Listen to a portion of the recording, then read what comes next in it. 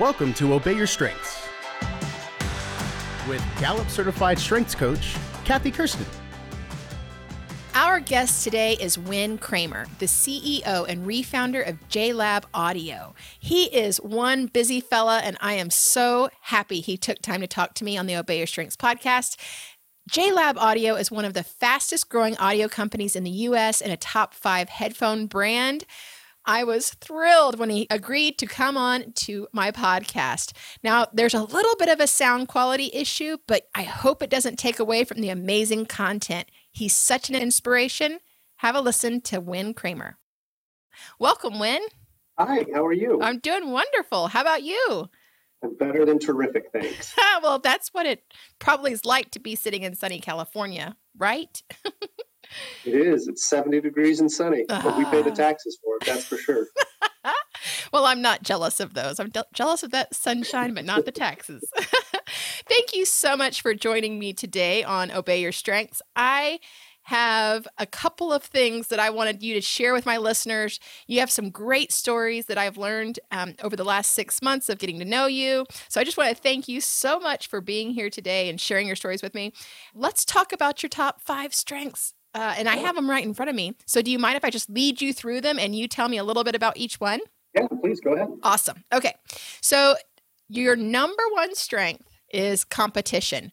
And I'm not sure, I can't think of anybody in my mental Rolodex of someone who has competition number 1. So tell me a little bit about your competition. Well, I can't relate to that because I don't have a mental Rolodex of other people's and their strength, but it is what it is, right? It's just, it happens to be number 1 for me. I didn't know it until I got the test. But I think for me, and this is what I share with people, I like to win. And that's not the end game for me, but I like to win. But I really hate losing. Like, I hate losing more than anything in life. And I think as you go through a startup or you go through the growth of a business, you have to have that type of attitude. You just have to hate losing. You don't need to win every single time, but you just don't want to lose. Awesome. For me, it works. And your name is Win, right? So W-I-N. Is there any correlation there? Yeah, it's my parents certainly either put a lot of pressure on me or set me up for success. I haven't decided which one yet. All right. Well, let's move to your number 2. Number 2, achiever. Tell me about achiever. Yeah. It's just one of these things. I've always liked to work at a fast pace. I like to work with, let's call it, micro goals in mind.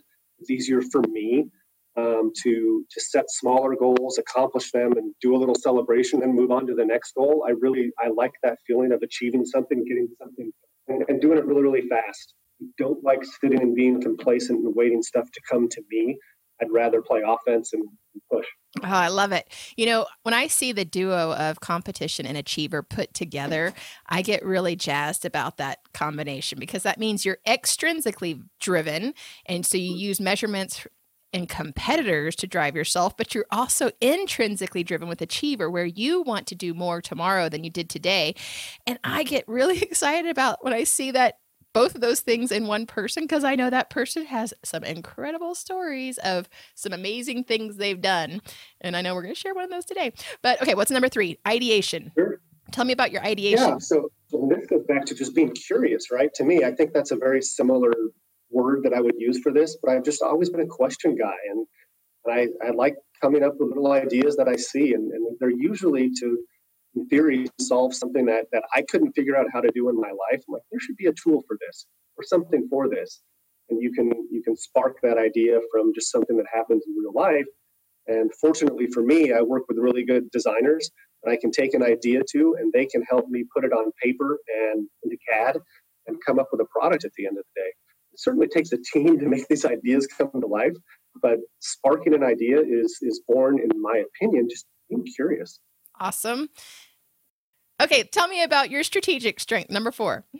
Yeah, I think this really comes back to, at least for me, I spent some time working on Wall Street and just learned that was a weakness for me was P&L. And that was very strategic in my mind, and being able to, I've never been someone that likes to single task. I'm the quintessential multitasker. I do this and I do that and I do this. And when you do that, in my opinion, it's hard to be strategic because you can't focus. And making this shift to work on Wall Street for a little bit in my career really forces you to learn how to single task. And I use that in my day-to-day life now in everything I do, that especially the people that I coach internally to help them, like, don't ever come to me and tell me you're a multitasker. Tell me you know how to single task and focus, and let me be average at everything. You be great at something. But being able to put that all together to form a strategic plan was really challenging for me. And I'm excited to see that it actually was one of my top 5 strengths. I mean, I didn't expect it to be, but learning that kind of that internal process of working on it worked for me. That makes sense. Totally. It totally does, because working more efficiently and getting the thinking through all the possibilities of a way to move forward, that's what I think when strategic plays at its best. So I can hear that coming out in you, that creative anticipation of working with other people and helping them to do their best in a straight shot, like not multitasking, but single task focus. Let's talk about self-assurance, your number 5. It goes back to being confident, and I've never had that problem, right or wrong. I've never necessarily been the best at anything I do, but I've always been confident in myself to at least compete in the challenge. And that's all it is for me. I have a desire to not lose.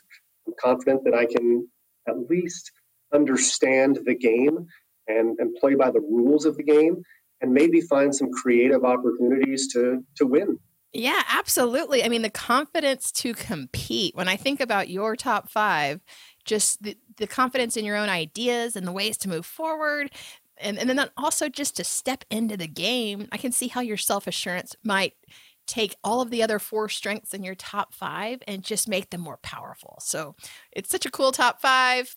That's awesome. Now let's talk about how we met each other. You and I met through a common acquaintance. I believe it's through one of my other clients about 6 months ago, maybe not that long, 4 or 5 months ago. In our time together, I've gotten to learn about your organization and where you are in the business cycle. So you guys are under incredible growth, but you also have some challenges. Tell us a little bit about how you describe your business situation you're currently in at JLab Audio. Business is great for JLab. We've had an awesome 4 or 5 year run since we call it the refounding, and we can get into that a little bit later, as you suggest. We've had an awesome run of taking market share. What we do at JLab is we make cool things like earbuds and headphones. We generally sell them through mass retail, B2C, and online through the likes of Amazon, et cetera. But our big business is through U.S. retail, so Walmart, Target, Best Buy, among others. These are our partners that we work with, and we really came in as this challenger brand, and it's hard to get in when you're competing against guys that are like an Apple. And there's these heritage guys like a Harman Kardon with JBL, who's they're just a brand that has so much good stuff behind them, and we come in here as the challenger, trying to figure out how can we compete against these guys. We've been successful in doing so. It's been really, really fun over this 5-year period. With that comes all these challenges and headaches, right? It turns into, as the business grows and becomes larger and larger, there's lawsuits you don't expect. There's tariffs that you don't expect. There's now coronavirus that you don't expect. There's all of these things that you always have to deal with. And the joke is it's always something. You just got to figure out what that something is going to be and understand that you can't proactively count for what this something will be because you don't know. You just have to know it's going to be something and ensure you have the time to deal with it. And getting to see how you react in all those scenarios is a true test of your leadership, and it really shows us what you're made of. I want to know, first off, let's start at the beginning. I want to know, why are you called a refounder? Yeah, great question. The original founder of the business exited, and let's call it 2011, 2012 in that range, and I came in to lead the organization. And in 2015, the private equity guys that we had partnered with at the time, some of them didn't have our best interest in mind, and they married us with some other companies in their portfolio. And those other companies had some challenges of their own, and were really pulling down the business from a back office perspective, really, from cash, from needs in that regard. We bought the business out in 2015 and really went solo. And at that time, we were starting from scratch. I mean, it was myself and a few people that had hung on for dear life to see if we could save this business. And we turned the corner in 2015. And that's, at that point, the business was at such a low point in its time, we decided to refound and spark, kind of internally create a new culture of JLab. That's so cool.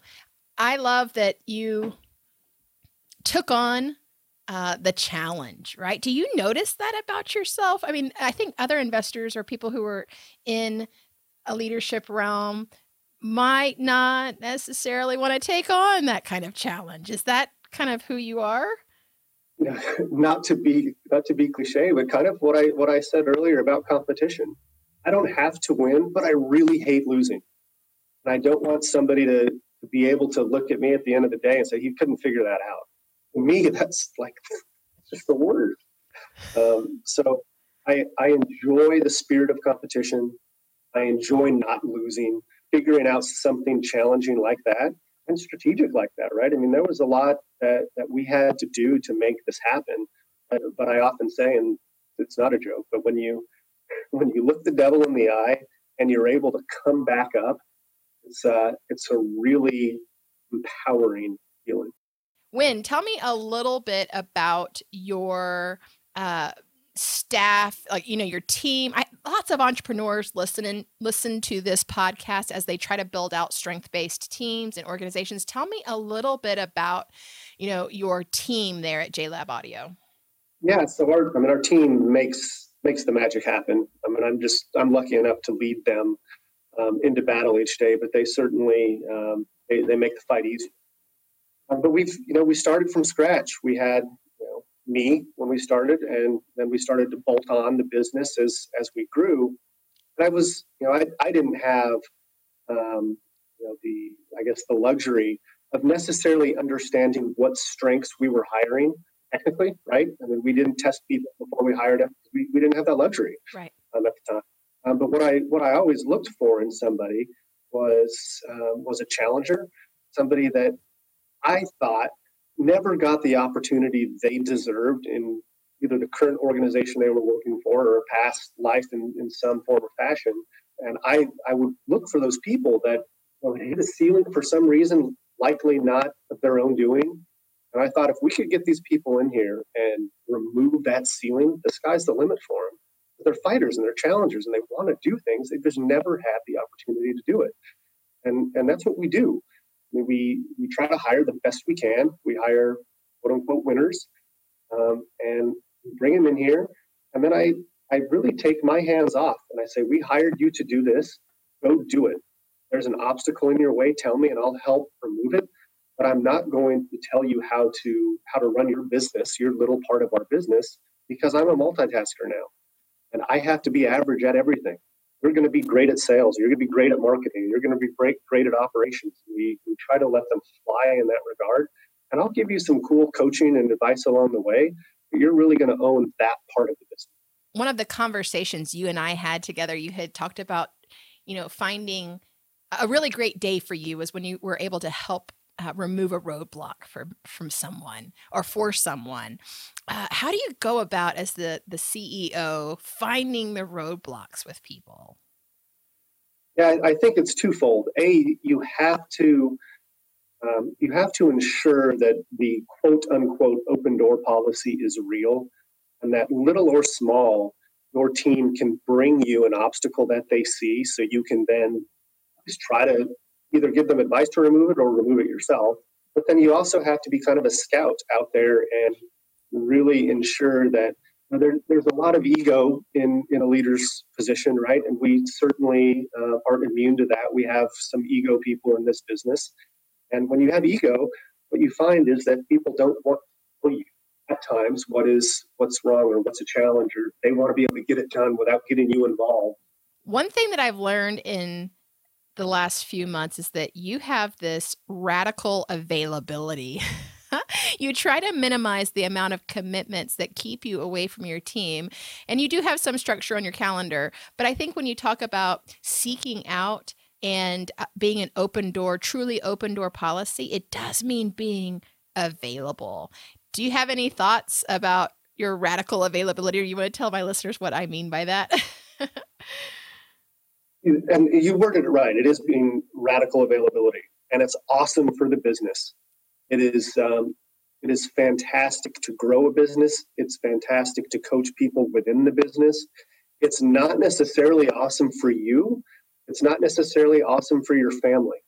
You need to be able to figure out and work on how do you make your personal availability personal? How do you make your business availability professional? I'm not awesome at that at this point in my life. That's something that I'm personally working on, is how I can give both of my families, my real family and my work family, the time that they all need. It's something that I'm working on. Awesome. Yeah, and I think sometimes that's a seasonal thing for entrepreneurs, isn't it? That perhaps during different seasons of your year or of your business growth, you have to be more in touch and with the team and radically available. And then other times you can pull back. And I think it's healthy to pull back every once in a while, no matter what, and take some time off.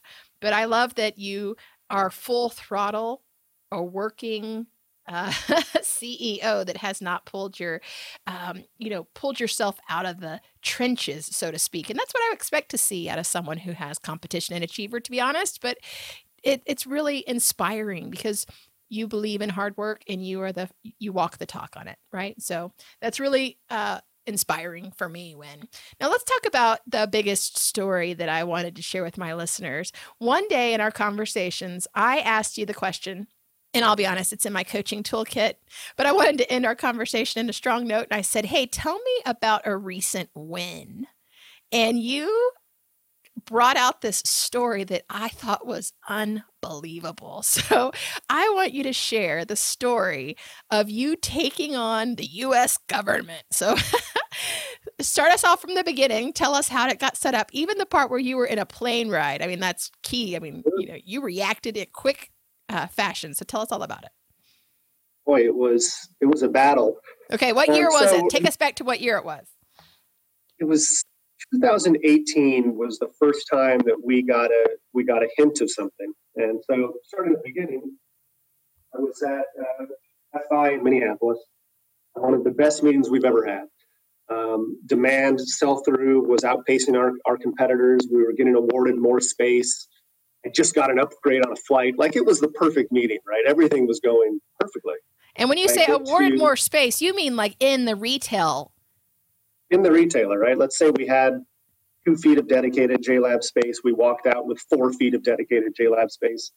So we know we're going to essentially double the business. Nice. When we go through the next round of reset. And it was an incredible win, quote unquote, right? It was awesome.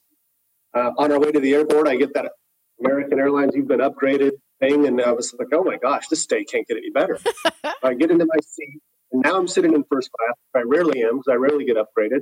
I asked the lady to bring me a glass of champagne because we had a great meeting. She brings me my glass of champagne, and I'm like, I don't know if life can get any better. And then the next bing on the phone comes in, and it's the Wall Street Journal with a note saying tariffs are coming on certain goods. Like, oh, so I open the list up, and sure enough, our product was on this list. And it was with, I think at the time, it was a 5% tariff, which we paid at the time 0%. So it's a 100% increase over what we currently paid. And I'm looking at this going, how do we fix this? How do we at least combat this? On the flight back, luckily we had, Wi-Fi on the plane, but you really get down and you start working. It was important to me. I mean, JLab is a value brand. We're not margin rich when we sell a product. We're margin low. So every penny, every percentage counts. And I knew that if this stuck, we would be in a point where we would have to think about either letting people go, raising prices to the consumer, not stopping investing in the business in some form or fashion. And none of those paths seemed great, right? It was something was going to get impacted. No one, but I did what I always do, and that's kind of roll my sleeves up and figure out what can I do. So I kind of made the plan on the plane of of what I'm going to do. So I reached out to our local congressman, reached out to our senators, got involved with the trade groups that we're a part of internally with Bluetooth. And really, I found out quickly that I was really the only person in our industry that was speaking up, saying, hey, this is going to be a problem for us. And I get the purpose or the point of tariffs. But at the end of the day, this never took American jobs. This wasn't a product line that was ever built here and then moved to Asia. This was, if anything, Japan should be upset about it. They've lost a ton of business as business shifted from there to Taiwan or China. Mm-hmm. But really started to understand what I needed to understand. And I didn't even know what I didn't know. My day-to-day fight isn't trying to understand tariffs and how this will impact everything and how you even go about fighting this, right? You start at ground zero and then you build yourself up. And we started learning, we started talking to people. And the next thing you know, I'm sitting in front of a Section 301 committee in Washington, D.C., kind of expressing what we felt. And I'm sitting in this conference, Kathy, and I'm watching, my peers from different business categories, be it bed and bath or tile or what have you, and they're pleading their pitch, and I watch them, and they're going through just the numbers of the organization, the numbers. This is how it's going to impact us. They're going through the list, and I could just watch the committee's eyes just get glazed over every time. Well, they're not telling what this is going to do to them. They're just walking through the numbers, and yeah, their margin's going to fall. Of course, it's going to fall, but they're not saying what this is really going to impact. So as I sat there and I watched this happen, I rewrote my 5-minute speech, my 5-minute time, kind of on the spot. And I got up there, and it was more heartfelt, and it was genuine. And it was, look, if this happens, we're going to and I'll make up a name, we're going to have to let Sarah from accounting go because we can't afford her. And like it or not, this business, we have to look at the long-term viability of this business. And here's some people that will have to be let go. And here's why we don't think this is fair. And you get your 5 minutes of time, and then you sit back and wait. And we had to wait 45-ish days or so. I'm on another sales call, and this time I'm in Canada. And I'm sitting at a bar with my VP of sales, and of course the phone pings again, and it was a note from our legal team saying, you're not going to believe this, but they pulled your number out of the hat. And you've been removed from the list of tariffs. And we're like, holy cow, we won. Like we did enough. We made enough noise through the media, through testifying in front of the Section 301 committee in D.C., with our letter writing campaigns to our senators and our congressmen. We made enough noise for them to say, hey, we're going to take this one off the list. So it was a huge accomplishment at the time for me to get that to happen. So help me understand what in you during that initial plane ride when you first read the story about tariffs, what in you was set aflame and said, I can make a difference here? What was it? I mean, I think that you're pointing out your peers kind of just sat back and said, okay, we're going to eat this 5% tariff on our products, but you didn't. What was it that made you feel like you could take on a system? You're the strength expert, not me. But I think there was certainly some achiever competition in me there saying, this isn't right, this is wrong. How can we fix this? And I'm not going to lose. I'm going to do enough that we do not lose at this. And for a year we did enough, and then it went in a different direction after that. But that's a story for another day. Right. I mean, another challenge, right, that comes up later. You have to then deal with it and make different decisions. But it's pretty inspiring to me that someone like yourself would take on a big system, right? Something that was much larger than just your industry. It was the biggest, at least, fight that I had to learn how to fight. And, I made the comment of ground zero, and it was, I didn't know what I didn't know. And I mean that authentically. I had no idea where I needed to begin. So you just you pick somewhere to start, and then you go forward. And, at the end of the day, hopefully you learn something. So the next day you come in and you're starting at ground one. Yeah. And then the next day, maybe ground two, and you just build on this. And at the end of the day, at the end of the week or the month or the quarter, whatever it was, you've learned enough to state your case. But I think this goes back, Kathy, to really removing roadblocks. And this was such a boulder that was sitting in front of our entire team. And I wanted to be able to ensure our team didn't worry about this, that they're just doing their day-to-day stuff. So I can focus on figuring out how to get this boulder off the road so we can move forward. But I just didn't, it could be such a downer and such, an awful thing for culture and for the enthusiasm that we come in with every single day. Mm-hmm. I didn't want that to seep into the business. I wanted to attack it as quickly and enthusiastically as I could. Hopefully the team around me would see that and focus on what they need to focus on. Oh, well, that's an inspirational leader for you. Man, this has been so interesting. I love your stick-to-itiveness. I love the leadership you're showing your team through some of these challenges. Instead of falling prey to them, you fight against them. You stand up and you're heard. I think that's really your self-assurance, competition achiever, all those things coming together. Hey, let me ask you my last question that I ask everyone who's on my podcast, and that's the Obey Your Strengths question, Win, which is, if you were to think about your top 5 and decide which one is the one that really needs to be fed and is the one that is maybe credit for all of your success or all of your, drive, which one would it be? That's going to be the competition side of things. I mean, I love the game. I love it. We use the term coach, and I use some football analogies throughout this, and that's all part of the game, right? And if you think of business in that way, in my opinion, it remains really fun. It remains challenging, and you're going back to playing 3-on-3 pickup basketball on the half court as a kid. You still get some of that endorphin rush in business if you treat it as such. And for me, it's not just about, I said, winning or losing, although I hate losing. It's about being able to play the game. And I've been blessed enough to be able to play the game, in the minor leagues, to maybe AAA, single A.